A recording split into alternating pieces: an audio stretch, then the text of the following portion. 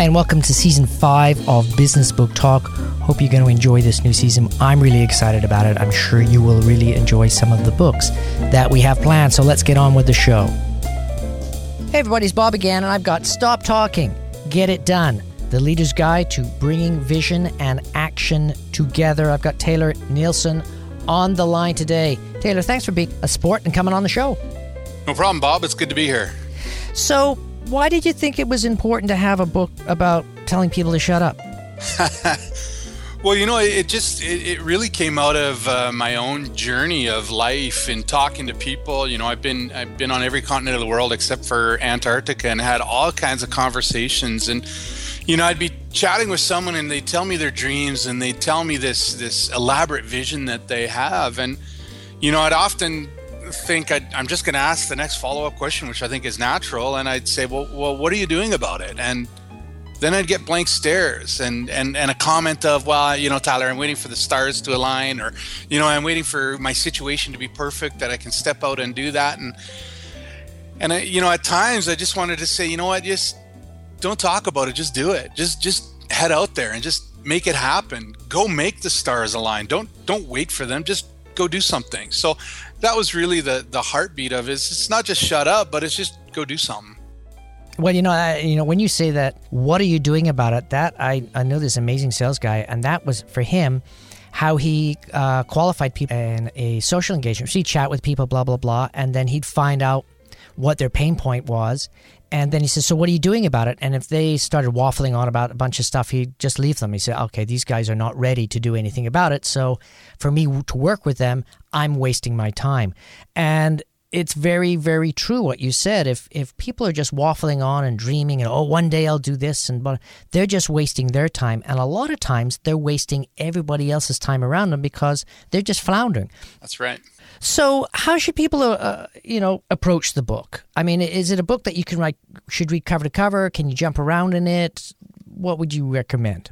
My greatest desire in writing this is to write a book like I like reading books. And, I've matured a little bit in my reading. And what I want to do when I read a book is grab what I want out of the book and then set it aside. So I might read, chapter 14, 15, and 16 and leave the rest of a book aside. But my book was really designed, once you read the first 3 chapters and get that foundation of vision, values, and viewers, you can kind of pick and choose next chapter, this chapter, whatever chapter.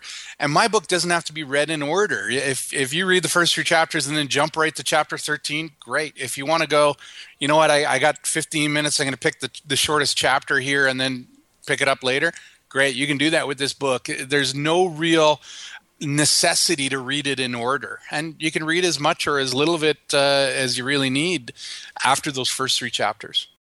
For you, what was your aha moment? You kind of discussed it a little bit when you were, traveling around, you were running into people and they were saying, I plan to do this and that, and you had your epiphany. But when you were putting the book together, once you'd already had that epiphany, when you're putting it together and you were lining up all your knowledge and your thoughts, what was your aha moment where something that you already knew was true became a core understanding that went right down to bedrock?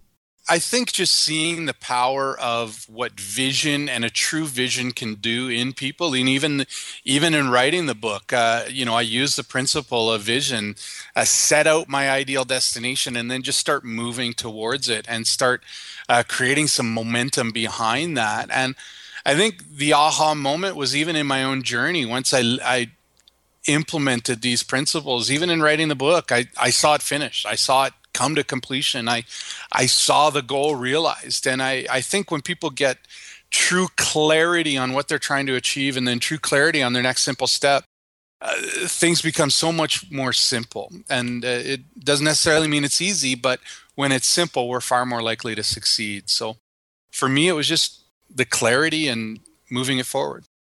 I want to talk about Chapter 10, Tasks, Not Time, because I think this is a hugely important thing that a lot of people aren't getting. Can you talk to that? Sure. You know what? Like one of the things that I even teach, and I think it's in this chapter, is Perfect Week. And I was working that with a client this morning. Is just trying to get the tasks within your calendar and not just booking times exclusively, but we do things. Time evaporates. Time we can't stop. Time just keeps going. But tasks we can fit in based on their importance. And I use the Stephen Covey principle of immediate and important and non-immediate, non-important. I use that quadrant with clients to really help them what tasks should be in the calendar. Another filter I use, even for myself, as I go about my day, I ask myself the question, is this a $100 an hour job or is this a $10 an hour job? And if it's a $10 an hour job, why am I doing it? And it's not based on my worth, but if a board of directors hired me to do what I do, they want the best value. They want me doing the $100 an hour jobs because that's what they're willing to pay me and that's the result they want. And so we look at what tasks give you the greatest value and we put it into time, but we don't manage time, we manage our tasks.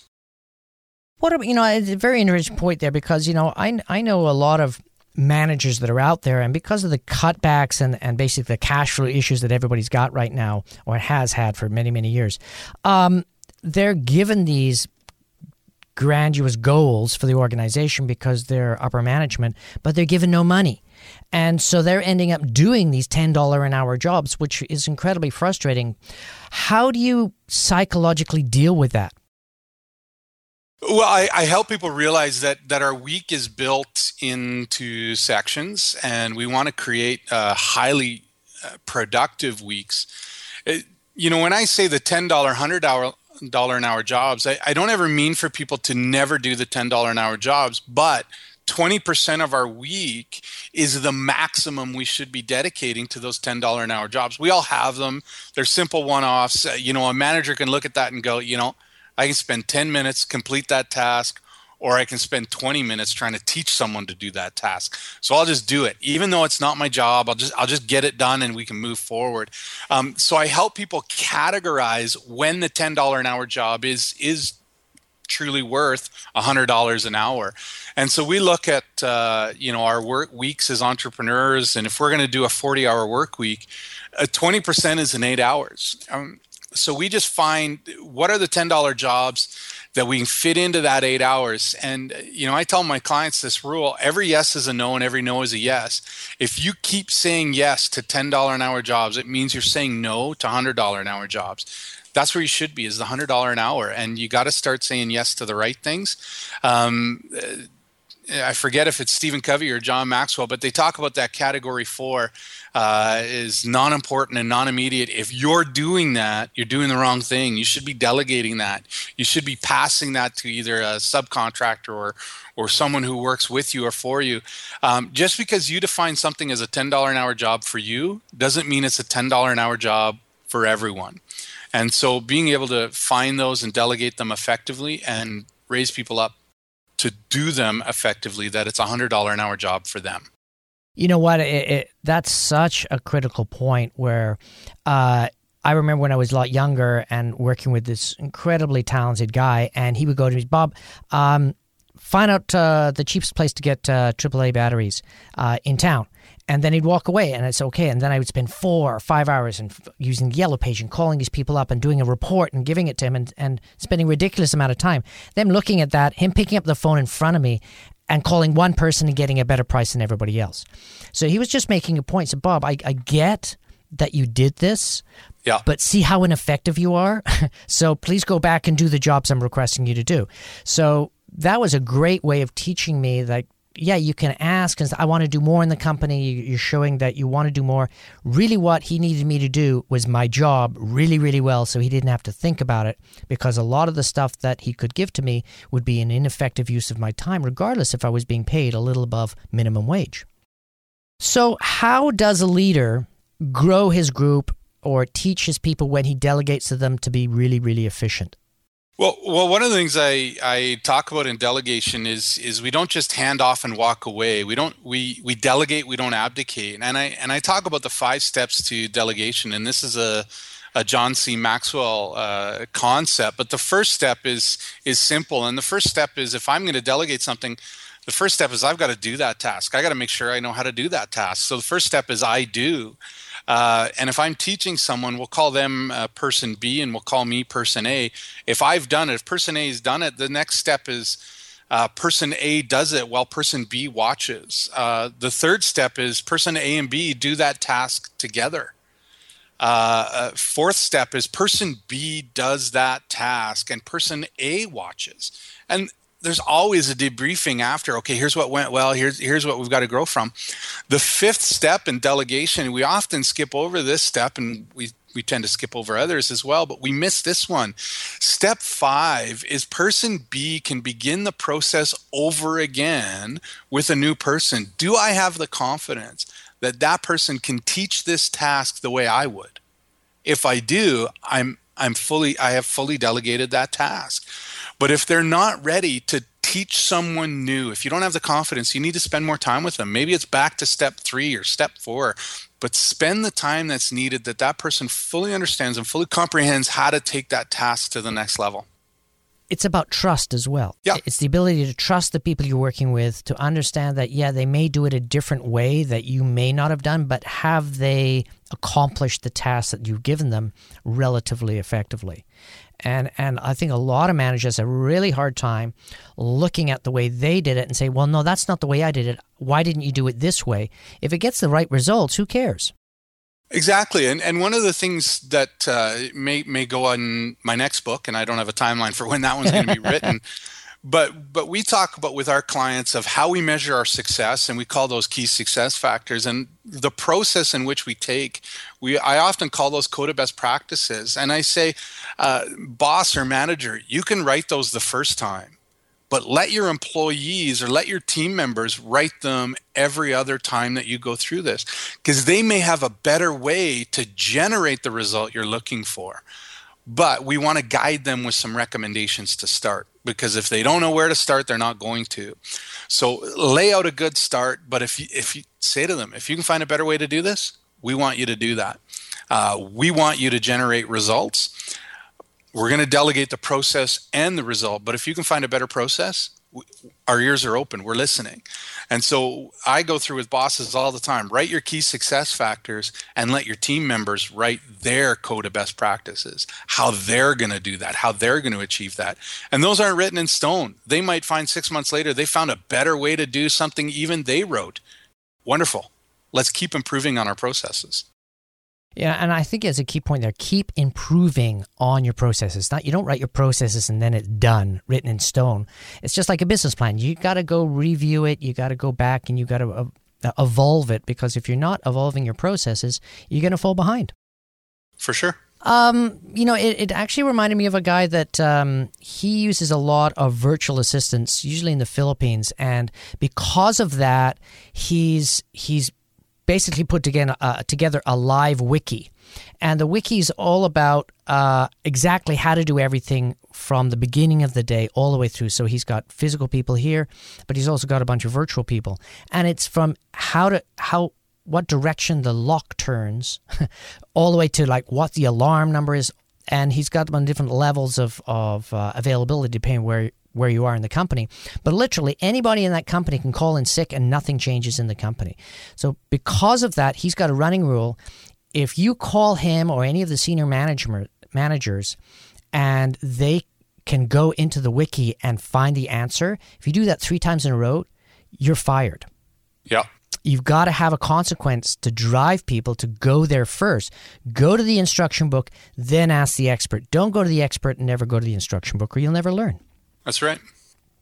Let's get back to the fundamentals. We talked about it a little at the beginning, but I'd really like to dig down about vision, values, and views, the big 3 Vs. Let's define each one of those words and then go back and touch on them.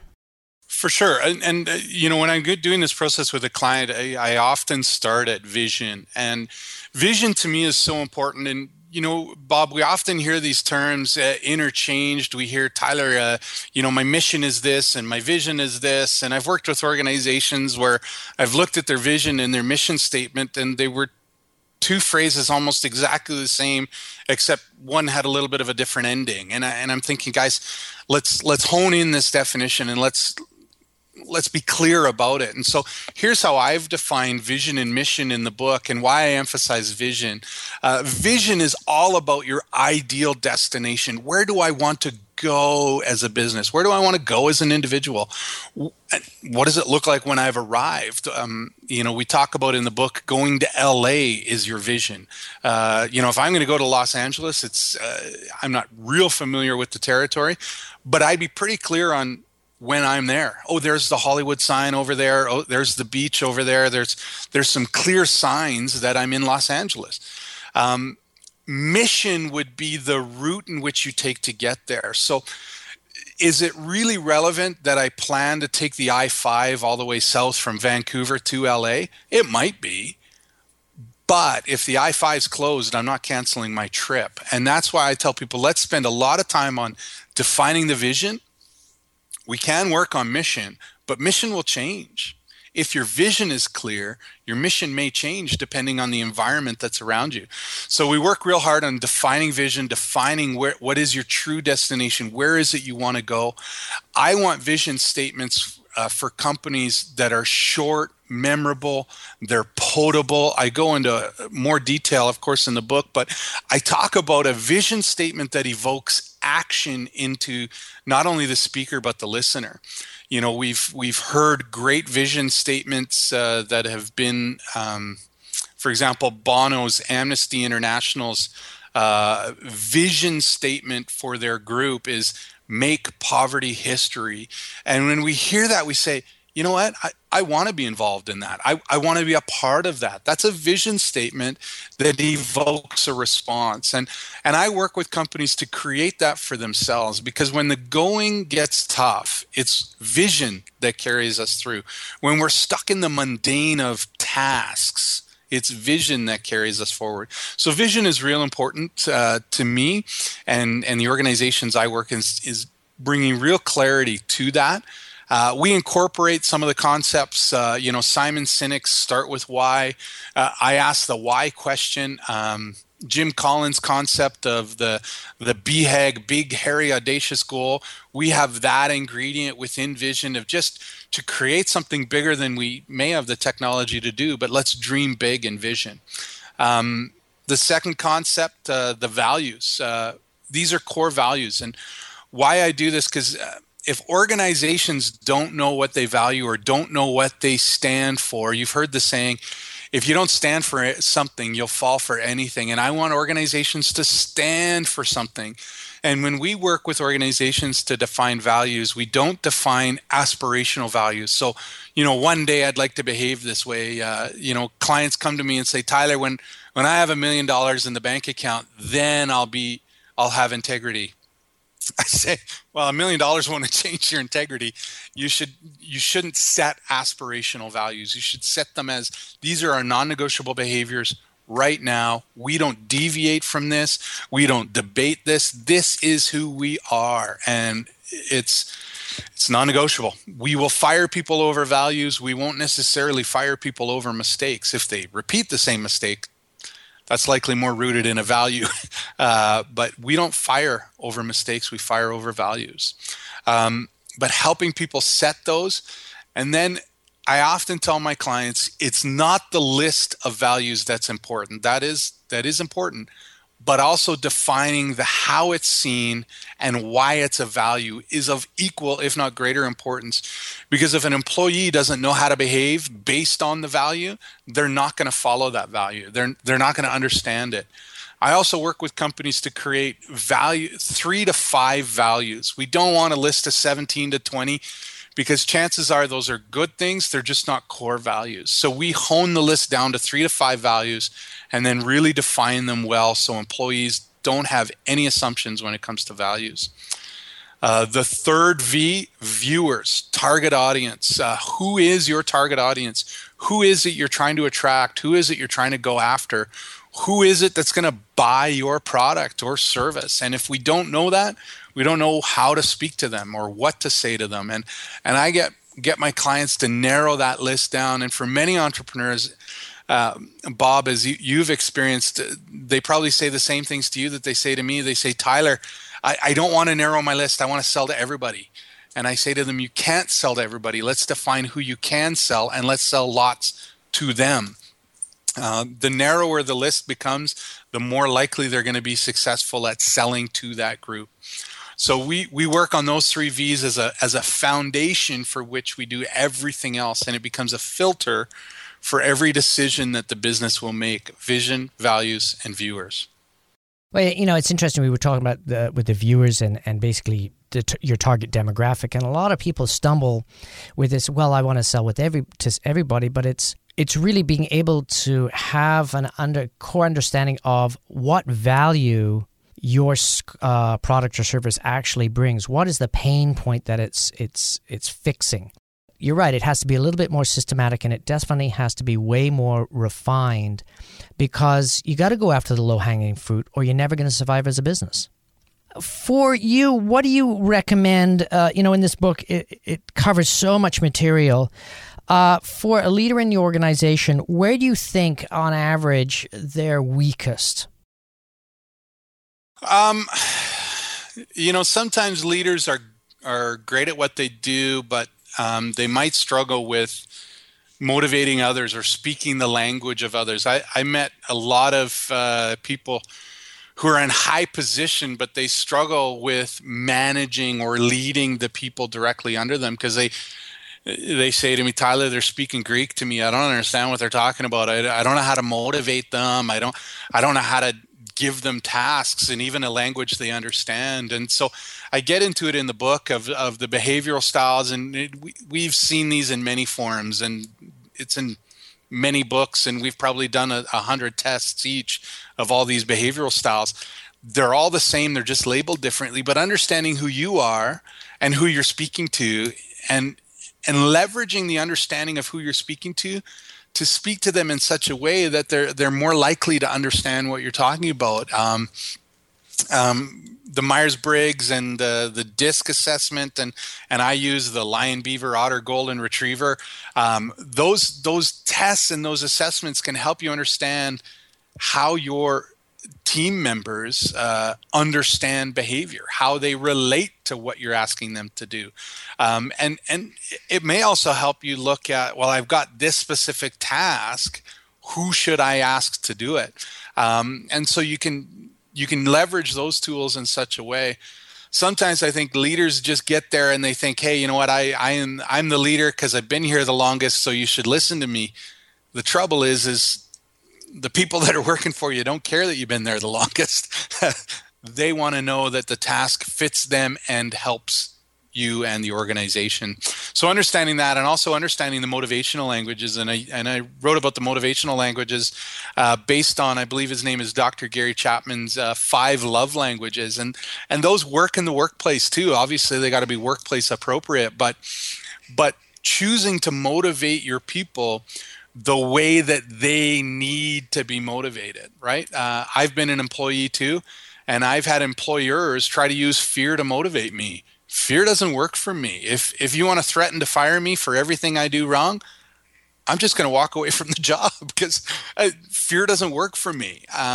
So what does work for people? And if you're leveraging those tools effectively, you'll get so much more out of your people, so much more production that your head will spin. It'll be great. But learning how to lead is the most important thing for leaders, not just learning how to manage or learning how to be a boss, learning how to lead. When you're working in an organization, your younger days in that organization, you work up through it, and then one day you're no longer one of the guys working with your buddies, you're the boss of those buddies because you become a manager. And there was a great book called From Bud to Boss. And that was about the psychological change. And that is a key point in your career, that if you cannot transition there, that's it. You will always be at that level or below. You'll never go to the next level, because you just will be inefficient, or you won't be happy with your job, and you'll leave the job. So being conscious of those fundamental steps is critical for somebody that's in C-suite or the owner of the organization, to understand that not everybody that does really, really well at one job is going to be good at managing people. Let's talk a little bit about Chapter 9, pruning principles. What are you talking about here? Well, I thought there wasn't enough about gardening, and I don't have a green thumb. But, one of the things that I noticed, and I even mentioned it earlier, every yes is a no and every no is a yes. And, with pruning, sometimes we have to cut things that are living and growing. It's spring here in Edmonton. Some of my trees have some have some leaves and some don't. But there will come a day this summer where I have to go and look, and I have to cut off living branches so that the plant can draw the soil, the nutrients out of the soil to the best places it needs, right? And I've got a shrub out in the front of my house where there's some dead branches and there's some living branches, and I'm going to go cut off the dead things, and I'm not going to think twice about it. So how do we prune in our business? We often look at, what am I doing in this business that's not producing me any fruit, that's not producing me any cash in my jeans? That's like a dead branch. I should cut that and spend no more time in doing that. Even in my own business, I used to do this thing that I'd have once a month, and I called it the leadership lunch, and it was a networking event, it was an educational event, and I'd get people out, and you know what, Bob, it was making me a little bit of cash in my jeans, but what I was realizing is it's so much work, energy, and effort just to get 30 people out to this lunch that I'm going to make $100 from. So I cut that lunch and enabled me to do other things for networking and other time to go to clients and generating work. It was a live branch, but it wasn't producing me enough fruit. And because I cut it, I was able to get other things growing. We need to do that in our business. We look at things and, we might say, well, you know what, 80% of my profit is coming from 20% of my product line. Does that mean I cut out 80% of my product line? No, but I might pour more energy into the 20% of the product line that's giving me 80% of my profits. And so we got to cut strategically. But I put the principle of pruning in so people see that, you know what, cutting healthy branches isn't always a negative, but it can lead to positives. And I also put in the chapter, I believe, the concept of the 40 days of cuts. And why I chose 40 days is because it's a number. It has a beginning and it has an end. And it's a little longer than a month. And 40 days almost puts you to that pain point. And, I would do this every year. My wife and I would go through and we'd pick some time in the summer, generally when the Stanley Cup playoffs are over, because I can't give up too much entertainment and sports radio when that's on. But I would cut 40 days of sports radio, and I would cut 40 days of entertainment, and 40 days of watching TV, and you know what? I found that, one, my brain was far more engaged and far more in tune with new thoughts and new ideas, and I forced myself to read books and listen to podcasts, but I wasn't doing anything for entertaining. And the reality is today I'm not in that 40 days. Do I watch TV today? Yeah, I'll probably watch some TV today. Did I listen to sports radio today? You bet. I haven't heard enough that the Oilers are going to draft Connor McDavid. I need to keep up to date on that. But there is a time where you just need to cut it and you say, I'm going to allow other growth. I'm going to allow other things to come in. And I'm doing this with a client right now. She's been with me 4 years, and every year she asks me about 40 days of cuts. And one year we did this 40 days of cuts, and she said to me, Tyler, I don't know what I should give up. I gave up YouTube last year. It was real fruitful. I haven't really gone back, and the time's been great. And I'm just, I don't know what to give up. And I challenged her. I said, why don't you try giving up fear and worry for the next 40 days? Just give that up for the next 40. Well, how can I do that? I'm worried about giving up worry. I said, just give it up and see what happens. And her husband called me the next week and he said, I'm so glad you asked her to give up this fear and worry. We're not doing anything crazy, but she's not worrying about it anymore. And she is so free from the shackles of fear and worry that she's trying things she never would have tried before. She's not worrying about things that she would have spent hours worrying about, and she's so much more productive and fruitful in her business and in life and in doing these things. And she brings that up, and she's not in the 40 days. She might worry about and she might be afraid of some things now, but she's reminded of the 40 days that she lived without it.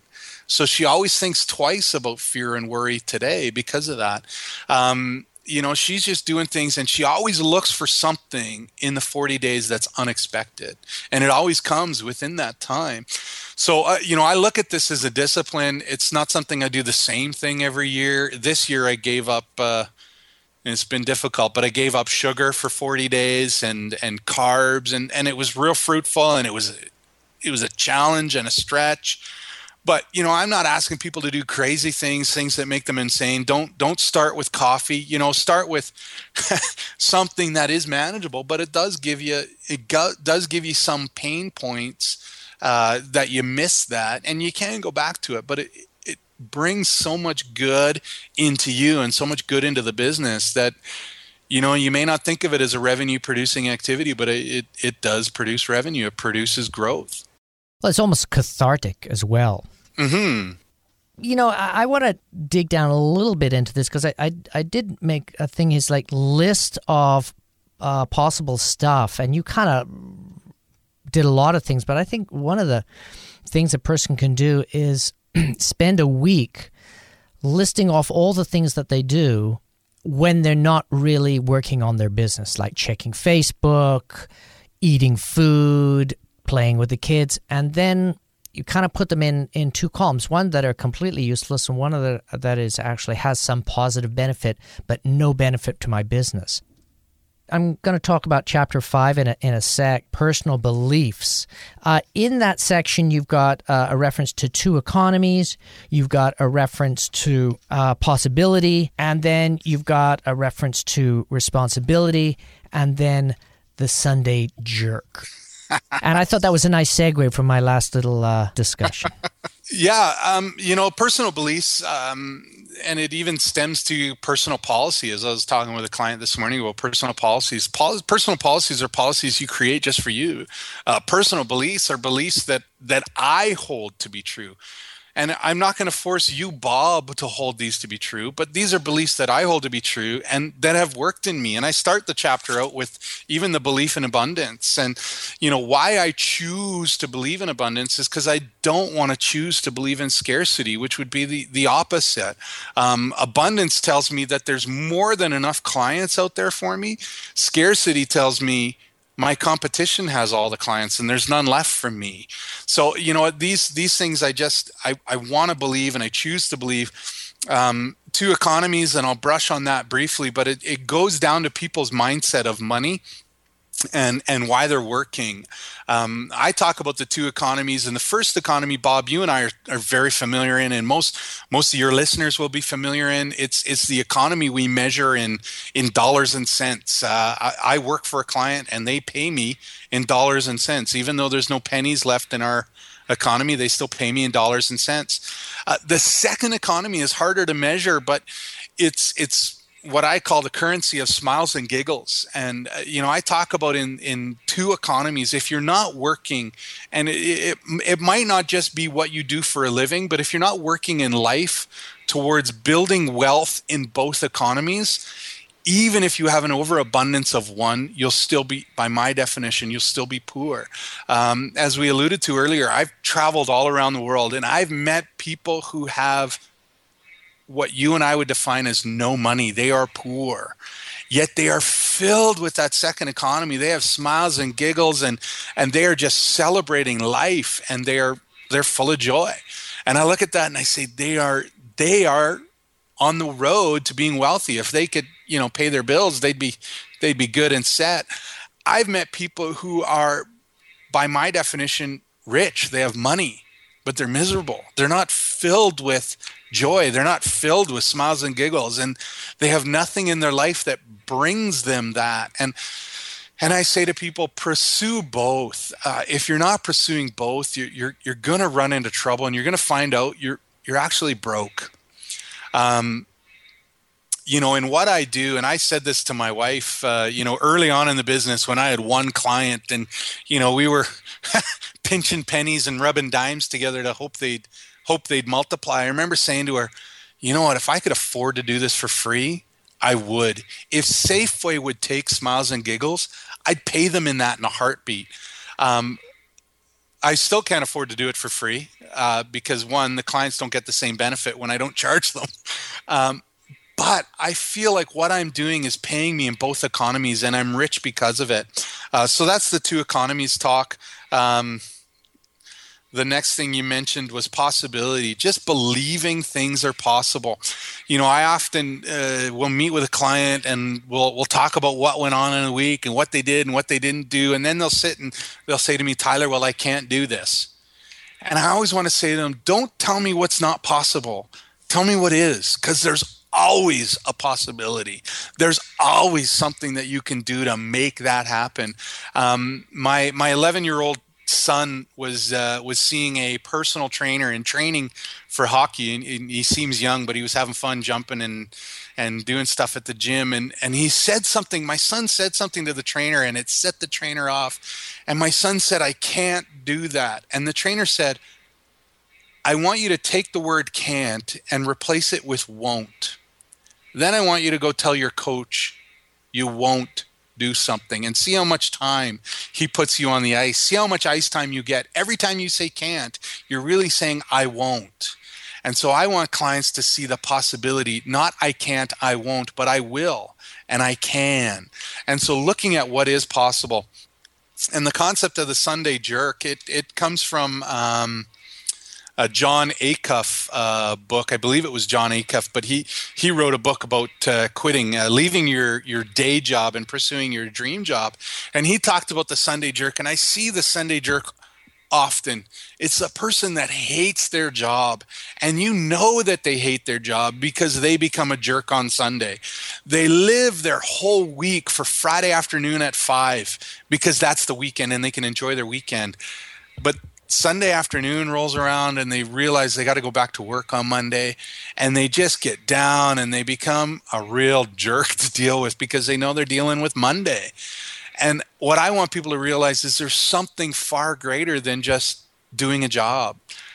You can even have a mundane job and fill and pay that second economy with other things. And so what I want people to realize is if you are that Sunday jerk, you can look at a couple possibilities. One, start your own business and be in control of your own destiny, or do everything within your power outside of work to fill that second economy, and work won't be so bad. That's interesting too, because if you look at it, the person that actually is griping about Monday on Sunday is giving up their Sunday for Monday. And it's like, dude, forget about Monday. It's going to be exactly the same. There's nothing you can do about it. It's going to make you miserable, blah, blah, blah. Like you said, either quit it or deal with it, but don't waste your Sunday.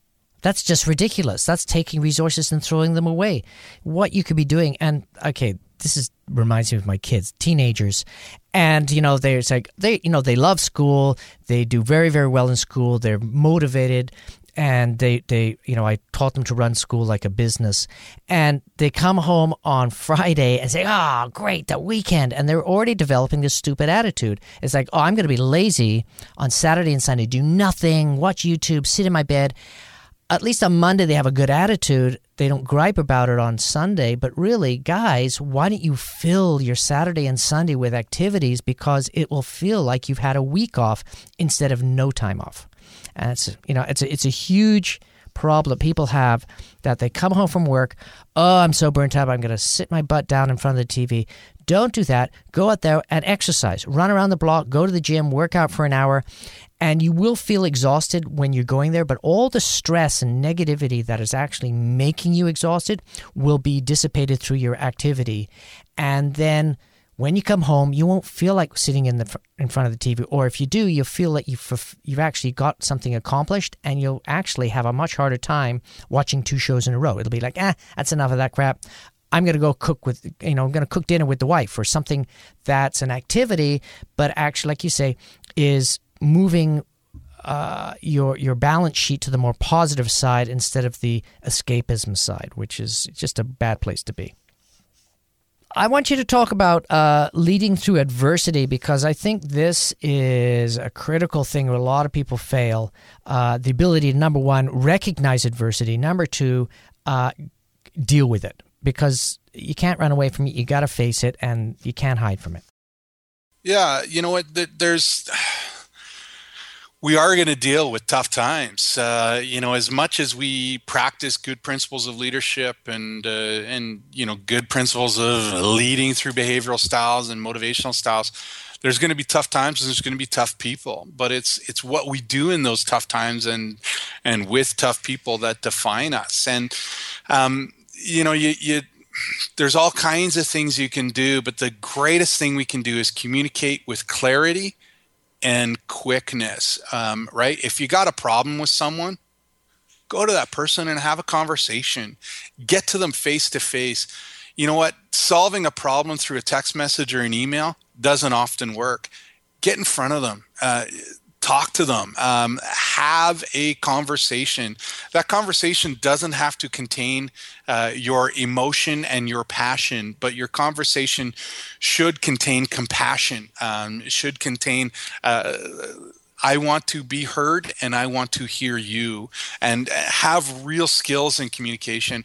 I've seen too many organizations fall apart because of a small problem that no one wanted to talk about, that no one wanted to get face-to-face about, that no one even wanted to get on the phone about. They just wanted to CC everyone in an email and hope that it would fix itself. Well, no, the more people you bring to a fight, it doesn't de-escalate the fight, right? Someone once said to me, Tyler, if you fight fire with fire, all you get is scorched earth. And, I don't see firefighters going out to put out a fire by starting other fires. So what are you going to do to put out this fire? What are you going to do to calm this problem down? And, adversity comes, problems come. Leaders especially need to recognize if the mistake's on you, own it. You'll buy more credibility because everyone knows it's on you. And if you own that mistake and move forward from that mistake, you're going to buy more credibility than if you try to sweep it under the rug. And sweeping that problem under the rug just creates a bigger problem later.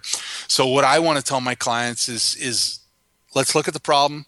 Let's face the problem head on.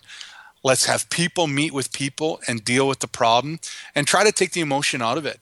But just have an adult conversation and deal with what's going on and bring it back to the issue at hand. Don't get off on rabbit trails. Let's bring it back to the issue at hand, and just talk it out, folks. Don't try to win your debate by soliciting more support. I find too many people try to solve their problems by soliciting support, and that doesn't work either. Well, it's more of an offensive, defensive attitude as well. It's like if I'm aggressive and nasty about it, I'm just going to make it too difficult for people to deal with, and then the problem will go away. And what they don't realize is that, no, you're just tagging yourself as a person that's uncooperative and hard to deal with, and maybe we shouldn't have them involved in bigger projects. So yeah, it's always going to come back regardless how clever you think you're going to be. What should people do today to start moving forward in their stop talking, get things done strategy? Well, Bob, what I tell people all the time is take the next simple step. To take the next simple step, we have to define what the next simple step is. But don't get too confused with step 17. Don't get too burdened down by planning every step along the way. One thing I've realized is if you start moving, momentum will carry you through those hurdles. Momentum will carry you through those roadblocks. You just got to start moving. When my wife and I are going to Calgary on the weekend and we're driving there, the next simple step for us is to get in the car. And when that time comes, we're going to get in the car. And then the next simple step after that is to put the car in reverse, of course, shoulder check, but back out of my driveway. And the step of putting it in drive is real simple. I often don't even think about putting it in drive, but I do. Just get the next simple step in front of you and move it forward. The greatest thing we can do for ourselves to get us towards our end is to start. Just start moving. Start moving it forward. Look at that next simple step. Take that next simple step. And also give yourself a timeline. My wife and I are going to Calgary. If we got to be there Thursday night. If we don't get in the car until Friday morning, we've put ourselves behind. So we need a real timeline of when we're going to complete that. So Thursday night, we're getting in the car, and now it looks like, well, we got the kids' baseball, and what are we going to do? Fine. we will get in the car Thursday night by 10 p.m., even if that means we get to Calgary by 1. We'll get to Calgary because we got to be there for first thing in the morning. Yeah, at the end of the day, it's beating those deadlines, and sometimes it's like, well, if we've got to be in Calgary at such and such a time, and then the universe throws a roadblock in front of you, you just plow through that roadblock, try and deal with it in Calgary, or arrive in Calgary, get out of the car, and go to the event, and and deal with it, and then sleep after the event. So it's sometimes the universe does that, but if you're pushing forward and you've got momentum, you have a much, much higher chance of overcoming any problem that comes because you got a head of steam going. I've been chatting with Tyler today, and his book, Stop Talking, Get It Done, The Leader's Guide to Bringing Vision and Action Together. It was awesome chatting with you today. Thanks, Bob. It's been great to chat with you and meet you as well, and I wish you all the best. And I would say to you, what's the next simple step? And make sure you take it with a good timeline. Hey, I hope you enjoyed that show, and do me a favor and tweet about it. Follow us on Facebook if you haven't done that already. We really appreciate it. See you next week.